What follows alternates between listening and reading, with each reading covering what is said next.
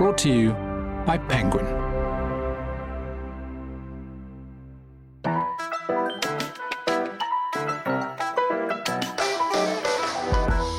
Hello and welcome to the Penguin podcast, where we talk to writers about writing. I'm Nihal Arthanayake, and today I'm speaking to Paul Harding, the Pulitzer Prize-winning author of Tinkers, and in a former life, drummer of 90s alternative rock group Coldwater Flat. His latest novel, This Other Eden, has just been released, and I'm delighted to have a chance to talk to him about it, and of course, his writing. Paul, welcome to the Penguin podcast. Oh, thank you kindly. It's a great pleasure and honor to be here. A question I'm sure you've been asked many times. What does winning a Pulitzer Prize do to the level of expectation from within you? I get the level of expectation from without, but what about from within you? You know, it's funny. I mean, it was so unexpected, but I quickly learned that there are two reactions or ways that you should not perceive winning a Pulitzer Prize. And one is to act like you deserve it. And the other is to act like you don't deserve it. Wow. Because you try to unabashedly write a book that is good, right? And then if you are blessed with that kind of recognition, you just don't want people to think, why did we give it to that chump? But then you're right, afterwards, one of the questions everybody starts asking is, how are you going to follow up your Pulitzer Prize winning debut novel? And you think, if my biggest problem in life is figuring out how to follow up my Pulitzer Prize winning debut, things are not too bad. And I think that, as a writer, I always just naturally, the internal pressure I have on trying to write well was always at least equal to, if not greater than, external pressure that I felt. So, sometimes in my time as a private citizen, in the wolf hour, 4 a.m, I'd freak out about it. But really, it was always just come back to you're the writer. Your job is to just go and make the sentences, make the paragraphs, make the stories, and just to trust in, the language, to trust in the art and the process, as they say, but just really kind of stay focused on that and not get distracted. I think that, making sure that you don't suffer from distractions about that kind of external stuff. How do you define success for yourself? Oh, I don't know. I mean, I think that there's different types of success. I mean, to me, I feel like the longer I write, the better I am at kind of quality control. Like I have a pretty good sense of when something's working or when it's not, and, when it's ready for other people to look at it, when it's not. One thing I've just learned is just patience. It takes a long time for me to write these books because I just have to live with them for a long, long time. And they have to the first chapter has to stand up when I look at it again a year into the process, and that sense of this stuff is solidly built, it's solidly written, it's not clever, it's not relying on cheap effect, that sort of thing. And so then success is just, for me, it's very, very personally and weirdly particular is I try to go through and try to make myself innocent, of the fact that I wrote the thing. Like I'm satisfied, or I feel like it's successful when I feel like I can't hear myself in it. I feel like, these sentences are accurate. They're precise. They mean what they say and they say what they mean. And I can't hear me in the background, trying to impress people with handsprings or anything like that. So I'm always I consider myself like I'm a servant of the work of art, So if it feels like the book has its own integrity, its own internal integrity, I think of it as like building like little perpetual motion machines that once I feel like they're kind of up and running, I can send them out into the world and they'll kind of be able to kind of make their own way, if that makes sense. So that's just success in just the pure sense of like having made a work of art, a book that is consistent with itself and succeeds as an entire, piece of writing. How have you managed to strip away those layers then of just being a human being? Yeah, well, a lot of it, it's funny. It's, in a former life, I was a drummer, so I can take some of the discipline of, becoming a good, say, musician. I think of, language and writing. It's a lot of it is just technical. A lot of it is just sort of like you just practice the saxophone for 12 hours a day so that when you make the art, you've got the chops, as they would call it in music. Stripping those layers away is actually a real, literal, concrete skill that you have to become aware of and then work at. It takes a lot of work, but I really now I can go from doing anything in the world to if we turned off, our microphones right now, I could go and be instantly in whatever I was writing and just be thinking about nothing but the writing itself. But it took a long time to do that, especially with, when Tinkers came out as a first novel, I had been, around Europe and North America touring with the band. So I was a first time novelist, but I was, in my mid 40s. It wasn't, I think if I had been in my 20s, it would have knocked me off my perch. So there was some of that residual, like, oh, but I've only done it once. Maybe it was a fluke, just all those different voices that kind of come and make you, self-doubt, self-consciousness. And you just have to kind of learn how to just kind of quiet all of those things sort of one at a time, because any of that stuff is distracting you from the writing. All of your attention should be on the characters, the scenes, the moments that you're trying to render into narrative. But you could be an incredibly proficient guitarist and not Hendrix. You could be an incredibly proficient drummer, but you're not John Bonham, right? So in order to win the Pulitzer, that's Hendrix and Bonham, right? That's what you need to be. One of the things about prize winning, though, is that it's kind of a contentious spectator sport.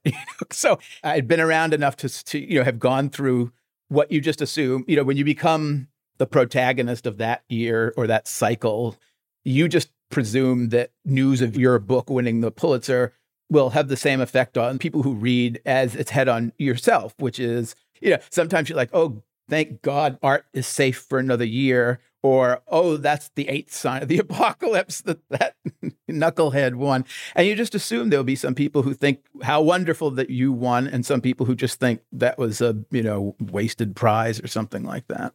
So when you take yourself out of it and you return to it and read it as though you're a new reader to it, can you allow yourself to be impressed by it? Because that may be immodest to say, God, I'm impressive. It's an incredibly fraught and perilous. You have to make very, very fine distinctions, because what you're looking for is you want to write stuff when you look at it and say, I think people this will bring them joy. Everybody reading these books has a beautiful, complicated mind that, it lights up like a filament. I want to light up people's brains, that sort of thing. So you try to do that for yourself. But partly I just think of it as the way when I'm working with language, and I think the language is smarter than I am. I think of myself as kind of an amanuensis. It's kind of feels very egoless. It's just sort of, and again, there's another discipline where you learn how to go into a scene, meet your characters, especially early on, without any presumptions. You don't know anything. You think you do, but whatever you think you know, just shut up. Watch carefully, be quiet, listen carefully, and try to take down what is actually sort of presenting itself to you. You're invoking characters, you're summoning kind of characters and scenes and all that sort of stuff. And so it feels very, very selfless, when it's working. It feels like you're just taking dictation, you're discovering. It's interrogative, the writing is interrogative. So it's a process of sort of revelation. And I love, it's for me, what I try to do is when I am just being quiet and just describing things, and then suddenly something about a character or a scene or something reveals itself, and I go, whoa, I just found something that's absolutely amazing. It doesn't feel like I sort of was separate from the process. I intellectually thought up something that was really great, and then I deployed it. It's almost like discovery.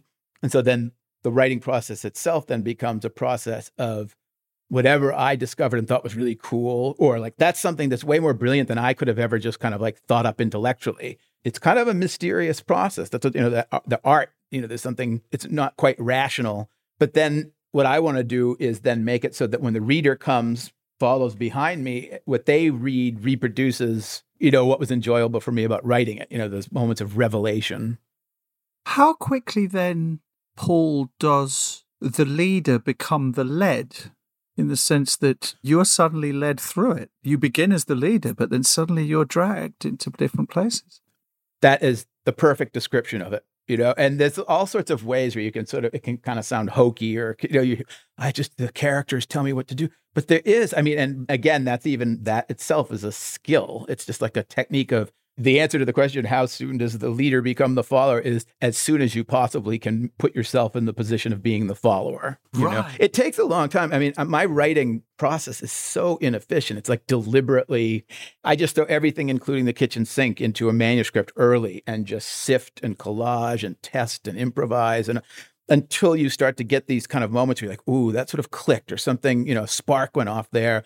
So you follow it. And sometimes it's a cul-de-sac, it's a brick wall. But other times, if you follow it, and again, just be very attentive to the grain of the language and the scene, the situation, it'll start to open up on places that you just never would have predicted. And that you just say, okay, I'm just following you. There's this, it's like a current or momentum. And I'm just taking it down. How would you describe your emotional attachment to ideas? You wear different hats. I mean, just in my own private time as a reader, I'm deeply, deeply attached to ideas. But I find that I have to be very careful, because when I'm writing novels, at least the way I put them together, they don't work from like concept down. I mean, I have my ideas like, oh, this will overlap with these kind of things that are important to me that I feel passionate about. But good fiction just doesn't work for me anyways if I have like a thesis or an argument or a take or something like that, because then what it does, the danger is for me that it always then overdetermines and kind of coerces the characters into just being mouthpieces for me to some degree or another. And that's just a violence I would never want to do to the characters or to the reader or to myself, to anybody. To me, when I do it, it all just ends up being kind of like propaganda. It takes a long time to discover who these characters are. And so I love the characters more than I love any kind of ideas that I could impose or induce upon them. The more I speak to you, the more I'm reminded of meditation. It's an almost distancing of different parts of who you are. Yeah, it is. I mean, there really is that kind of, you don't want to mystify anything, but there are aspects of it that are mysterious because they're not rational. They're, after all, everything is you, I mean, everything in the books comes from my experience. It's sort of reality refracted through like the thumbprint of my brain. There's a certain aesthetic, there's a certain type of language, that sort of thing. So in a way, they're very kind of rarefied, almost like self-portraits or MRIs, literary MRIs, So you want to make it so that when these characters and stories pass through in your mind and then precipitate into English prose, that you don't do any violence to them. So yeah, it's a kind of combination of like total willfulness and total passivity.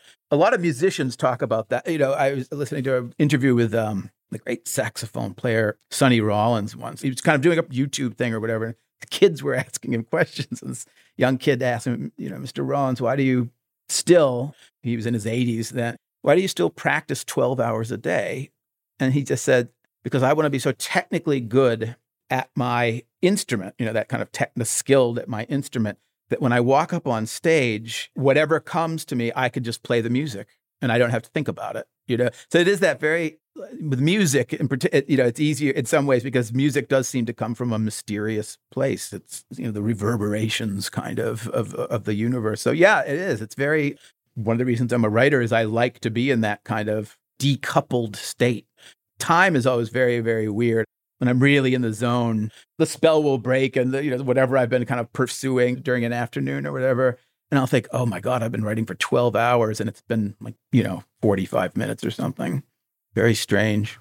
But is that designed like Sonny Rollins to almost, whilst also giving you the kind of proficiency in the instrument, but also to teach you what's not good, what's not going to work for you? Yeah, exactly. So it's constant experimentation, constant improvisation. But with writing, you don't improvise in front of a live audience. So you have the chance to sort of perfect it, And it goes back to one of your earlier questions.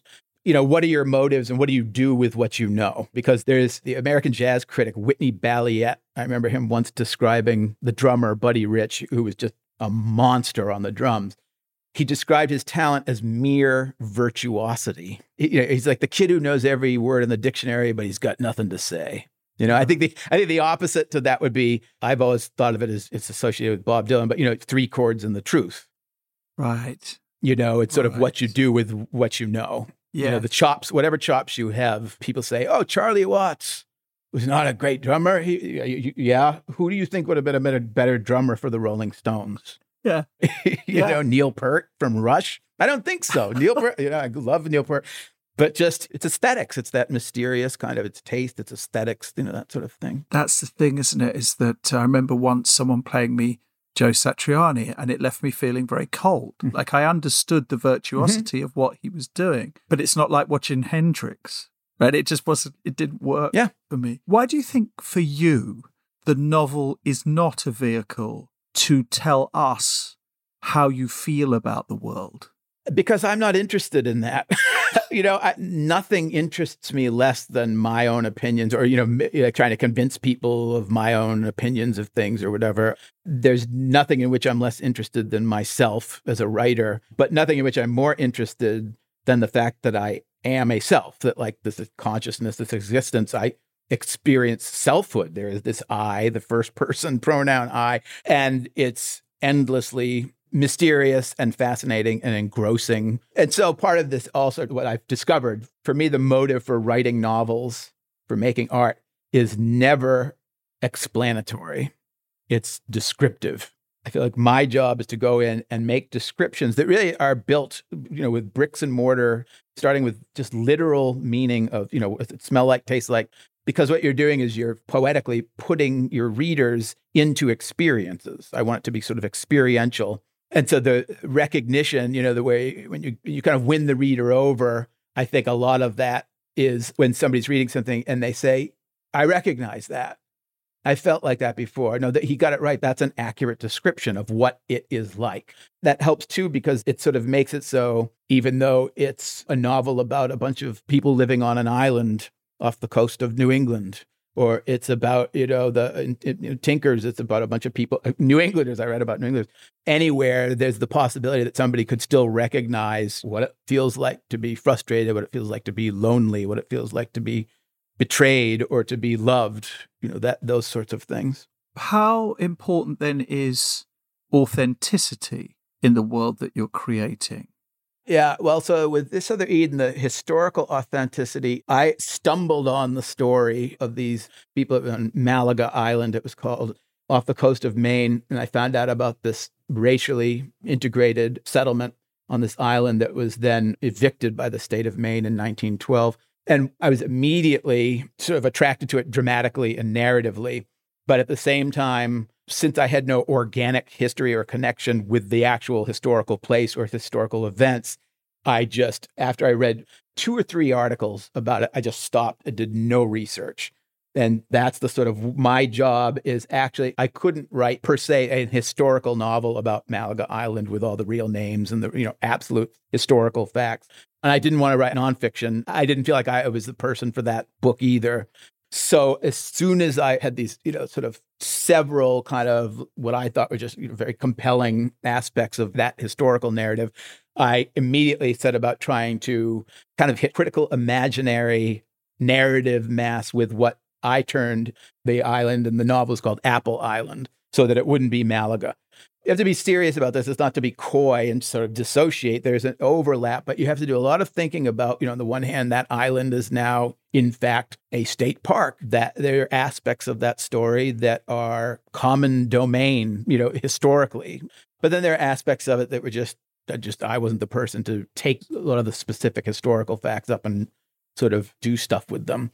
I found out about the particular story of Malaga after I'd been reading a bunch about the history of organized labor in the United States after the American Civil War, partially because the unions were some of the first institutions in the United States to formally advocate for things like civil rights and women's suffrage and this sort of stuff. Literally just sitting around one night, just thought there must have been all Black communities and there must have been racially integrated communities. I have this feeling that people, folks, whatever, people are just raising families and have jobs. And when they're left to their own, they tend to integrate just, like not by social engineering, but just people lay claim to each other's hearts and minds, And so I just sort of Googled, probably something like integrated communities after the Civil War, and all of these places started coming up. And since I worked on this book for a long time, over the course of the years of writing it and, talking with lots of people about it, people from all over the country. I know they're like, oh,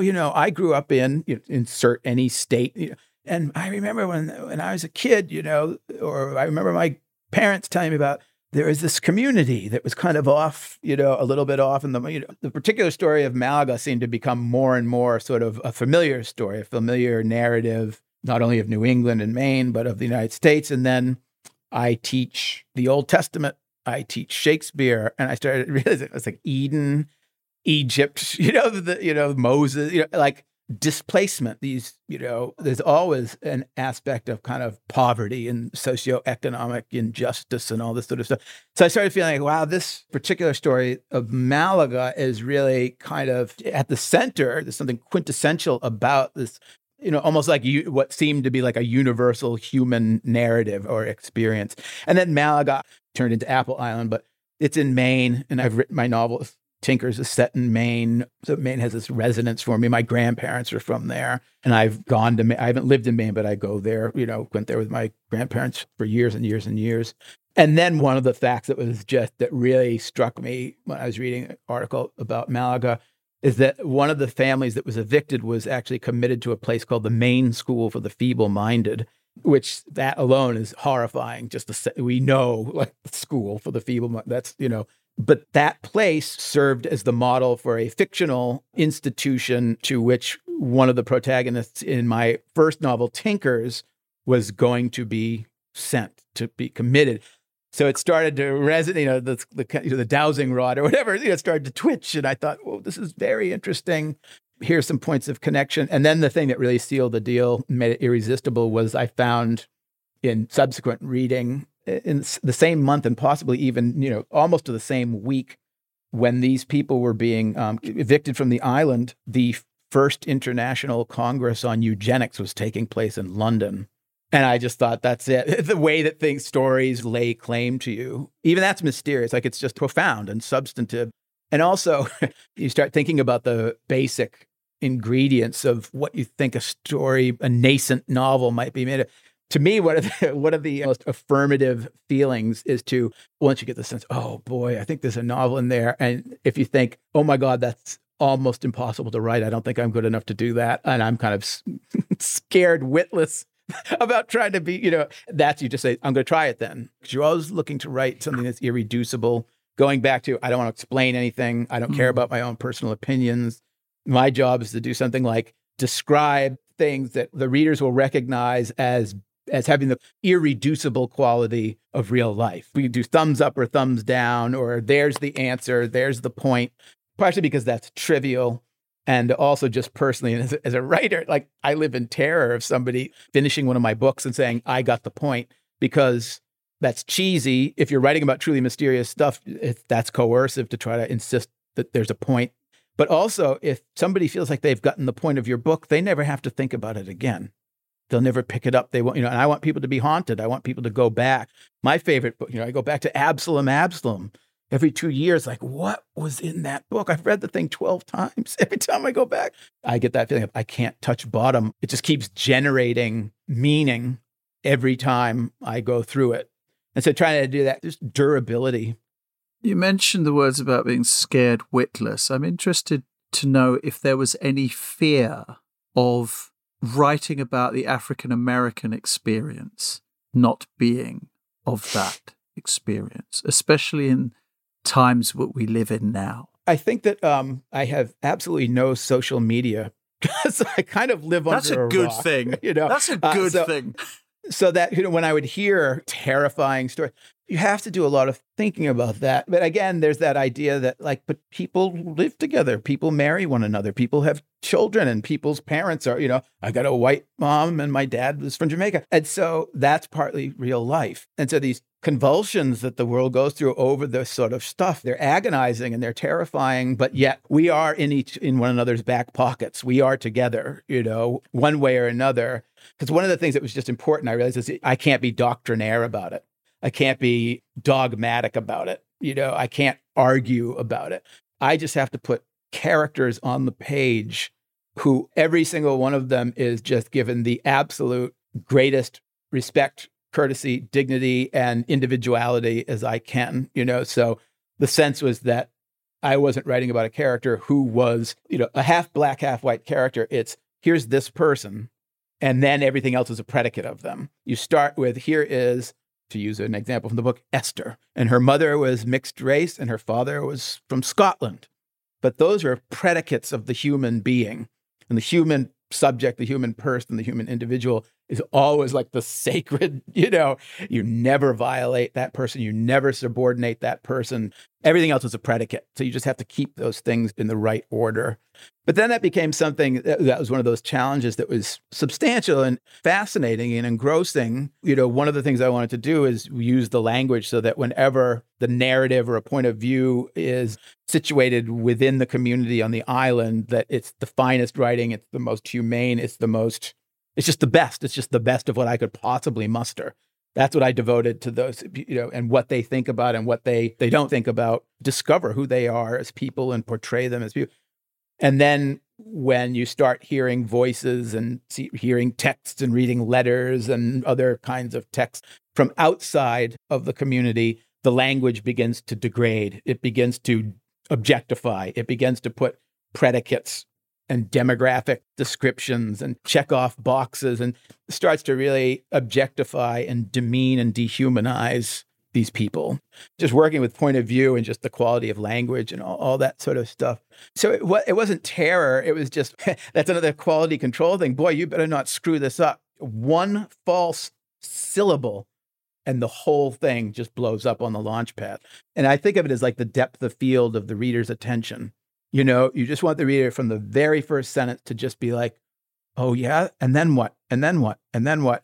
And never give them any reason to kind of sit back and go, oh, I don't know, that clank, that was an off note. There's something that was mishandled there. But that's terrifying in itself, because you can't control how a reader perceives what they are reading. Once I interviewed a music artist recently, and they said to me, once I release this record, it's no longer mine. That's a terrifying feeling. And the book was just published in the United States today. So it's like, best of luck.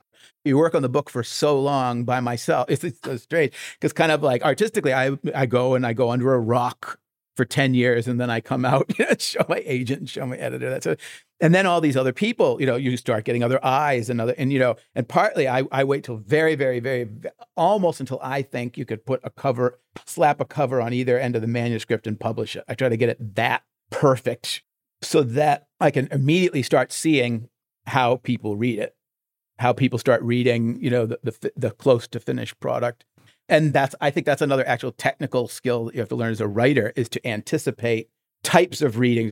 If this particular passage or this, even nomenclature or whatever were to be misread, how would it be misread? If it were to be misread in a way that I don't like, how would it skip off the atmosphere? How would it flame out? And you're just tweaking expression and always kind of guiding the reader. I feel like I'm with the reader every word. Like, I'm right here. I haven't split, and with the characters too. I want the readers never left to themselves, Nonetheless, though, I've been reading reviews and stuff already. And it's interesting because already I've read reviews where a reviewer will say, oh, the heart and soul of the novel is here. And I think, I didn't have a reading of the novel like that, but that's great. That works for me. As an artist, one of my inviolable rules is that absolute solicitude for the reader and generosity. I just want to give characters, stories, language that just they can go through, and sort of there's a superabundance. Again, like Faulkner is great. You can make your own path, right? And nothing will be forbidden. However you make your way through the book, if you're, reading it in good faith and you trust it and you give yourself over to it, I think of a work of art as essentially a gesture of fellowship, an offer of fellowship from wherever somebody is from, whatever socioeconomic background, whatever cultural background. You do the best you can to say, I can't imagine anybody going through this and not feeling like they were as welcome and belong going through this novel as any other person on the face of the planet. It's a tall order, like good luck, right? But you try. I mean, that's, again, it's the spirit of the thing. That's one of those things that you just stop and think, oh, if, my friend's grandmother read this, would her dignity be insulted or her humanity be insulted? Or would it be paid homage to? That feeling of you read a book and you finish and you just think, man, that treated me with dignity. I feel like sort of ennobled almost. And just trying to think about that, respect the readers. Do you ever feel chained to the processes, or do you feel liberated by them? It kind of goes back to Sonny Rollins and his 12 hours, really, whether you feel that. I've come to feel liberated by them. Right. I still play drums, and now during the pandemic, I went back out, I got my little practice pad and I got all my little, these drum books out and just went back and learned all the painstaking stuff that I didn't learn when I was young. When I was young, I was like, let's just get a bottle of whiskey and start playing Rolling Stones covers. I just want to rock, And now, just beauty in that technical stuff.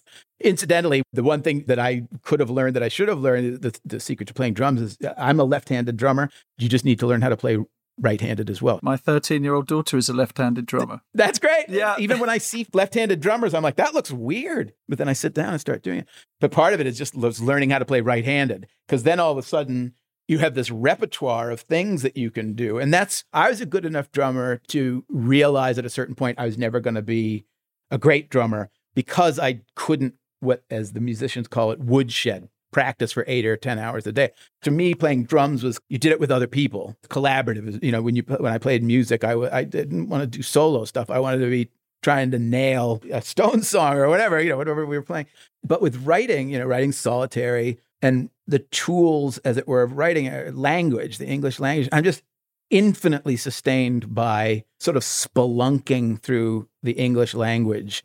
And then when I think about it in terms of narrative, right? So I'm always, I keep these notebooks and I find these great words. And again, not weird esoteric words necessarily, but the exact word. And I actually own 2 hard copies of the multi-volume edition of the Oxford English Dictionary. One of them is the first edition, one of them is the second edition. And often the definitions are slightly different, but I literally spend an hour every day. I just take one of them, like, oh, we're going to look at R today, and just read the dictionary and read through the quotes. And I can read Old English kind of okay. I can read Middle English pretty well. And so just watching a word go through time and usage after a while, again, it's very painstaking, but after you get habituated to doing all that technical stuff and, you just sort of get up and running and, like you have your chops together. So it's muscle memory. It's just, I'm habituated to it. So it's not so deliberate. It's not so painstaking. I just automatically do it. And you just find these little treasures. One of the things that I've been thinking about is the word temptation. Temptation originally meant a true test of somebody's character or value. Like if you look at the old John Wycliffe Bible, God tempted Abraham. So at a certain point, then you realize, temptation then is an invitation, luring somebody into bad behavior by portraying the behavior into which you're trying to lure them as a true test of their character, as a legitimate. And I was like, oh my God, that's like half of Shakespeare's plays. That's measure for measure. The idea of equal measure. What is of equal measure? And so just finding that out about that word, the next time I use it, just be able to use it with a little bit finer amount of nuance, right? And if you just take care of each word and then each sentence like that, taking care also not to make it like coy or like you can't get to the sentences but for the words, you still want to make everything lucid. And that I think of a lot of like making sentences is like what animators must do. I spent, like frame by frame getting everything right, but you always have to think, how's this going to read when you run it at real speed, right? So any given instance of trying to use the language with that kind of precision or whatever, just awareness, the reader won't sense it, but I think cumulatively it starts to give the chapters and the entire book just like a deeper feeling of kind of timelessness and depth and solidity. And since this other Eden is deeply nested or, set up at kind of a relay of earlier literature that comes before it and traditions in which I wanted to place it, such as there's a lot of Shakespeare in the novel. There's a lot of Herman Melville in the novel. And there's a lot of Moses in the novel, And so that idea of if you're using language, you want it to feel like it's timeless in the way that it's it's part of this unbroken tradition of human narrative. But at the same time, you want it to feel high resolution, immediate, living, breathing, and contemporary as well. I mean, so all these things are just like, that's fun for me. I love the idea of how are you going to choreograph all that and not just make it sound like a bunch of pretentious garbage. It's like, oh, I don't know, but I hope I find out. You know? Well, you definitely did that. Have you managed to get the word splunking into any of your works of fiction? I didn't notice it in this other reading, but you just said the word splunking, and no one has ever said that to me in a sentence before. So have you managed to? No, I haven't. I do often use that because that's how I feel when I'm going through the Oxford English Dictionary. I think I got it originally from when, for years, I taught freshman composition at Harvard University, but it's expository writing at Harvard. T.S. Eliot got a C+ in it. But in any case, one of the greatest things about the job there was that I had access to their Widener library, which at the time, by my kind of back of the napkin reckoning, was the largest open stacked library in like the Western Hemisphere. I think only like the New York Public Library, which is closed stacked, and the Library of Congress were bigger. What does that mean? Down and down. Open stack. What does that mean? Oh, it just means that you are more or less allowed to just wander through the library and choose your own books. Right. Whereas like with I think the New York Public Library, you do the research, you figure out what the books are, and you give your requests to librarians, and then they go into the stacks. And I would just practically take a canteen and a sleeping bag and a compass and just go down into.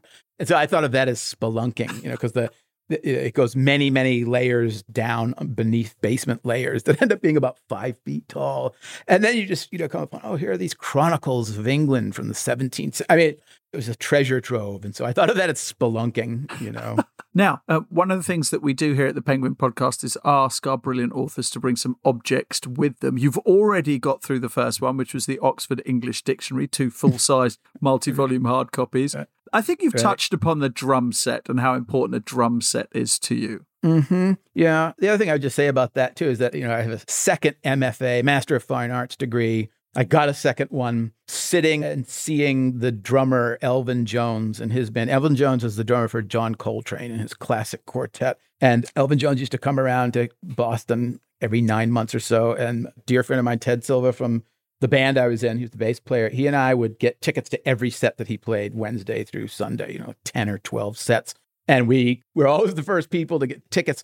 So our table was, I could practically wipe Elvin Jones's brow clear of the sweat. And we just saw him 45 or 50 times. And I just learned so much about art from that. Just, he'd come in and he had a head cold, or he and his wife were arguing, or this or that, or they weren't getting paid well enough, no matter what it was. He sat down at that drum set and counted off the first song. It was art, man. They went for Jupiter from the first note to the last. Again, there's kind of the work ethic of just keep your chops together, be professional, do that. But the minute it's time to actually make art, it was just jaw-dropping art. And no excuses, no self-consciousness, everything was just total devotion to it. And so that's now, I sit at my drums and think, I know how he does it, but I can't make myself do it. But when I think about constructing a paragraph or a sentence, I think about that, that kind of level of just professionalism and seriousness and commitment and devotion. Is there a self-destructive element to who you are that you need in order to be as intense as you are? I don't know. Part of it is just, I feel like what people call writing, one of the ways I put it is, I'm always writing. I'm just always writing. I'm just not typing all the time. And I teach a lot too. So that's been another sort of thing that I just deliberately decided that I always want to have my brain at the level of like when I'm writing. I don't want there to be any drop off. The very end of the day, if I have a beer and watch a hockey game, even then I suppose I'm writing, but I just wanted to be able to keep it up at that level of just attentiveness to my students if I'm teaching, to, the manuscript or my characters in my head, whatever. So I don't know if it's self-destructive, but sometimes I think, I'm kind of, I might be burning up my allotted fuel a little bit quicker than I might otherwise be. But I don't know. I don't really think so. Tell me about Wenham, Massachusetts, another object that you're telling us about because you can't bring it to us, but you can bring us to it. Right. The Audubon Sanctuary. Right. So Wenham Massachusetts is where I grew up and lived until recently, 4 or 5 years ago. It's a little village, in the North Shore of Boston, about 20 miles north of Boston. Its original name was Enon. And so it's my second novel is titled Enon. It's set in a fictional version of that hometown. And the Audubon Sanctuary there, which is where a lot of the book Enon is set, it was a wildlife sanctuary, and I was part of the wildlife who took sanctuary there when I was younger. I felt very tyrannized by school and just day-to-day life. Just, like, why do I have to go to school? Why do I have to learn these things? Why do I have to do all this sort of stuff? I was much more rather ride the updrafts myself and be out in the woods and just reading books and stuff like that. I had so many intense formative and normative experiences out in those woods as a young child, because I was allowed to kind of go out there and wander in those woods from a very young age. As a young child, as an adolescent, as a young man, as an older man, as a parent, that sort of thing. And so ever since I can remember, there's a correlation to the quality of the light in those woods in that particular place, those New England woods, during the various seasons that is correlated to the deepest emotional experiences that I've had all through my life. If you had to distill it down, I'd say, I'm trying to describe what I remember feeling the last week in November at about 4:30 or maybe even earlier in the afternoon, just as the light was going out of the woods and it was starting to get really cold. And it was so beautiful, but also so stark. And I would often just be thinking, oh, I've got to go home now and do homework or avoid homework, but be anxious about not doing my homework and all that sort of thing. And so it was just piercing, it's just very like what is in that quality of light and the palette of colors and sounds and smells and stuff like that. Let's talk about painting. 2 objects, actually, in one. Adrian Court's Asparagus and Charles Ethan Porter's Meadow Haystack painting. Why are these pieces of art important to you? Well, I am a great lover of painting in general, art, visual art, and in particular of landscape painting and still life painting. And so when I'm in the early stages of writing a book, any painting as well as, piece of music or literature or whatever that's kind of making my brain glow, I just throw it into the manuscript somehow or another. I just literally plug it into a scene here or there, or put a passage in, and just kind of, again, improvise and wait and see if it ever synthesizes with the rest of the story. So in the case of Charles Ethan Porter, he was a Black painter in the United States, late 19th century. And when I was trying to invoke a book, I didn't know what I was writing about. So I just took a minor character from Enon, the previous novel, who in Enon is 80 or 90 years old. And I just put her on this big meadow in her estate when she was 10 years old. And she's just kind of a little wise acre of a kid. And I was just working with a scene with like her and her mother and her family. And I was reading about Charles Ethan Porter, and I came upon this beautiful painting of his, of a haystack, a big meadow that had just been hayed. And I was like, I think that the meadow therein has just been hayed. And so I thought, if this is almost like his painting, I just literally plunked him down in the far distance of the scene. And at some point, somebody says, who's that guy out in the meadow painting? And somebody just says, oh, he's, I don't know, he's here because Dad, that sort of thing. There he was. Then when I found Malaga Island later, it was just one day, I literally went back, I saw him in that scene, and I said, that person out there in the meadow is from Malaga Island. Somehow or another, he got from Malaga Island to my fictional hometown of Enon. And a lot of what writing the novel is going to consist of discovering how he ended up to be there. And then the Adrian Court, I think Adrian Court's still lifes are just exquisite. They are very small paintings of a little bundle of asparagus or some gooseberries or some shells.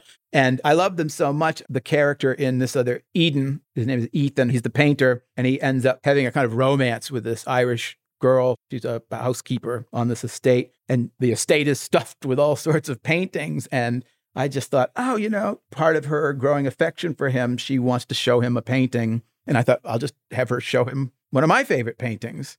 And so then it was just because then what I got to do is I got to write a description of a painting. And I think in painterly terms, I think in terms of color and palette and light and all that. And so, I just, I love putting paintings in my novels. Simple as that. It's a fun challenge too. So if I'm in Cambridge, Massachusetts, and I want to get myself some writing notebooks, which is your final object, Are you recommending Yep. Bob Slate Stationer? Absolutely. Yep. I've used certain notebooks that I have just become. I'm not a sort of fetishistic person. A lot of times I write on Post-it notes and napkins and staple them into these notebooks, but they have to be this spiral bound 4x6-inch notebook that they called the Mount Tom. And there's a certain point at which somehow or another they stopped making them. And I was just devastated. And then I finally found from them, but a new kind of bespoke little notebook that they have made. And this time I bought like 25 of them because I was like, I'm not going to get caught short, for this. And it turns out that they're not having them made anymore again.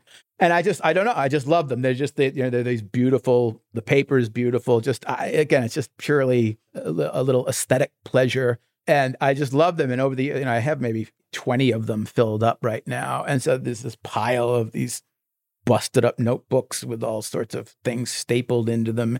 Because I kind of am a junkie for ephemera too. And so I put little postcards and pictures or press flowers in them. Or if I've been writing a bunch of stuff on Post-its, I'll staple the Post-its in. And so they become almost these little art objects in and of themselves, these little artifacts that are kind of cool. Paul, I genuinely could speak to you for hours and hours and hours. We could do a part 1 or 2, 3, 4. You are a fascinating human we've being. Just gotten under sail. I know, right? That's what it feels like. The feeling is mutual. It'd be great to spend the rest of the day doing this. Do I have to wait then another 10 years for another novel? Boy, that's the big question. Hopefully not. I feel as I have felt at the end of all 3 novels now, which is I can't imagine coming up with another idea that sustain.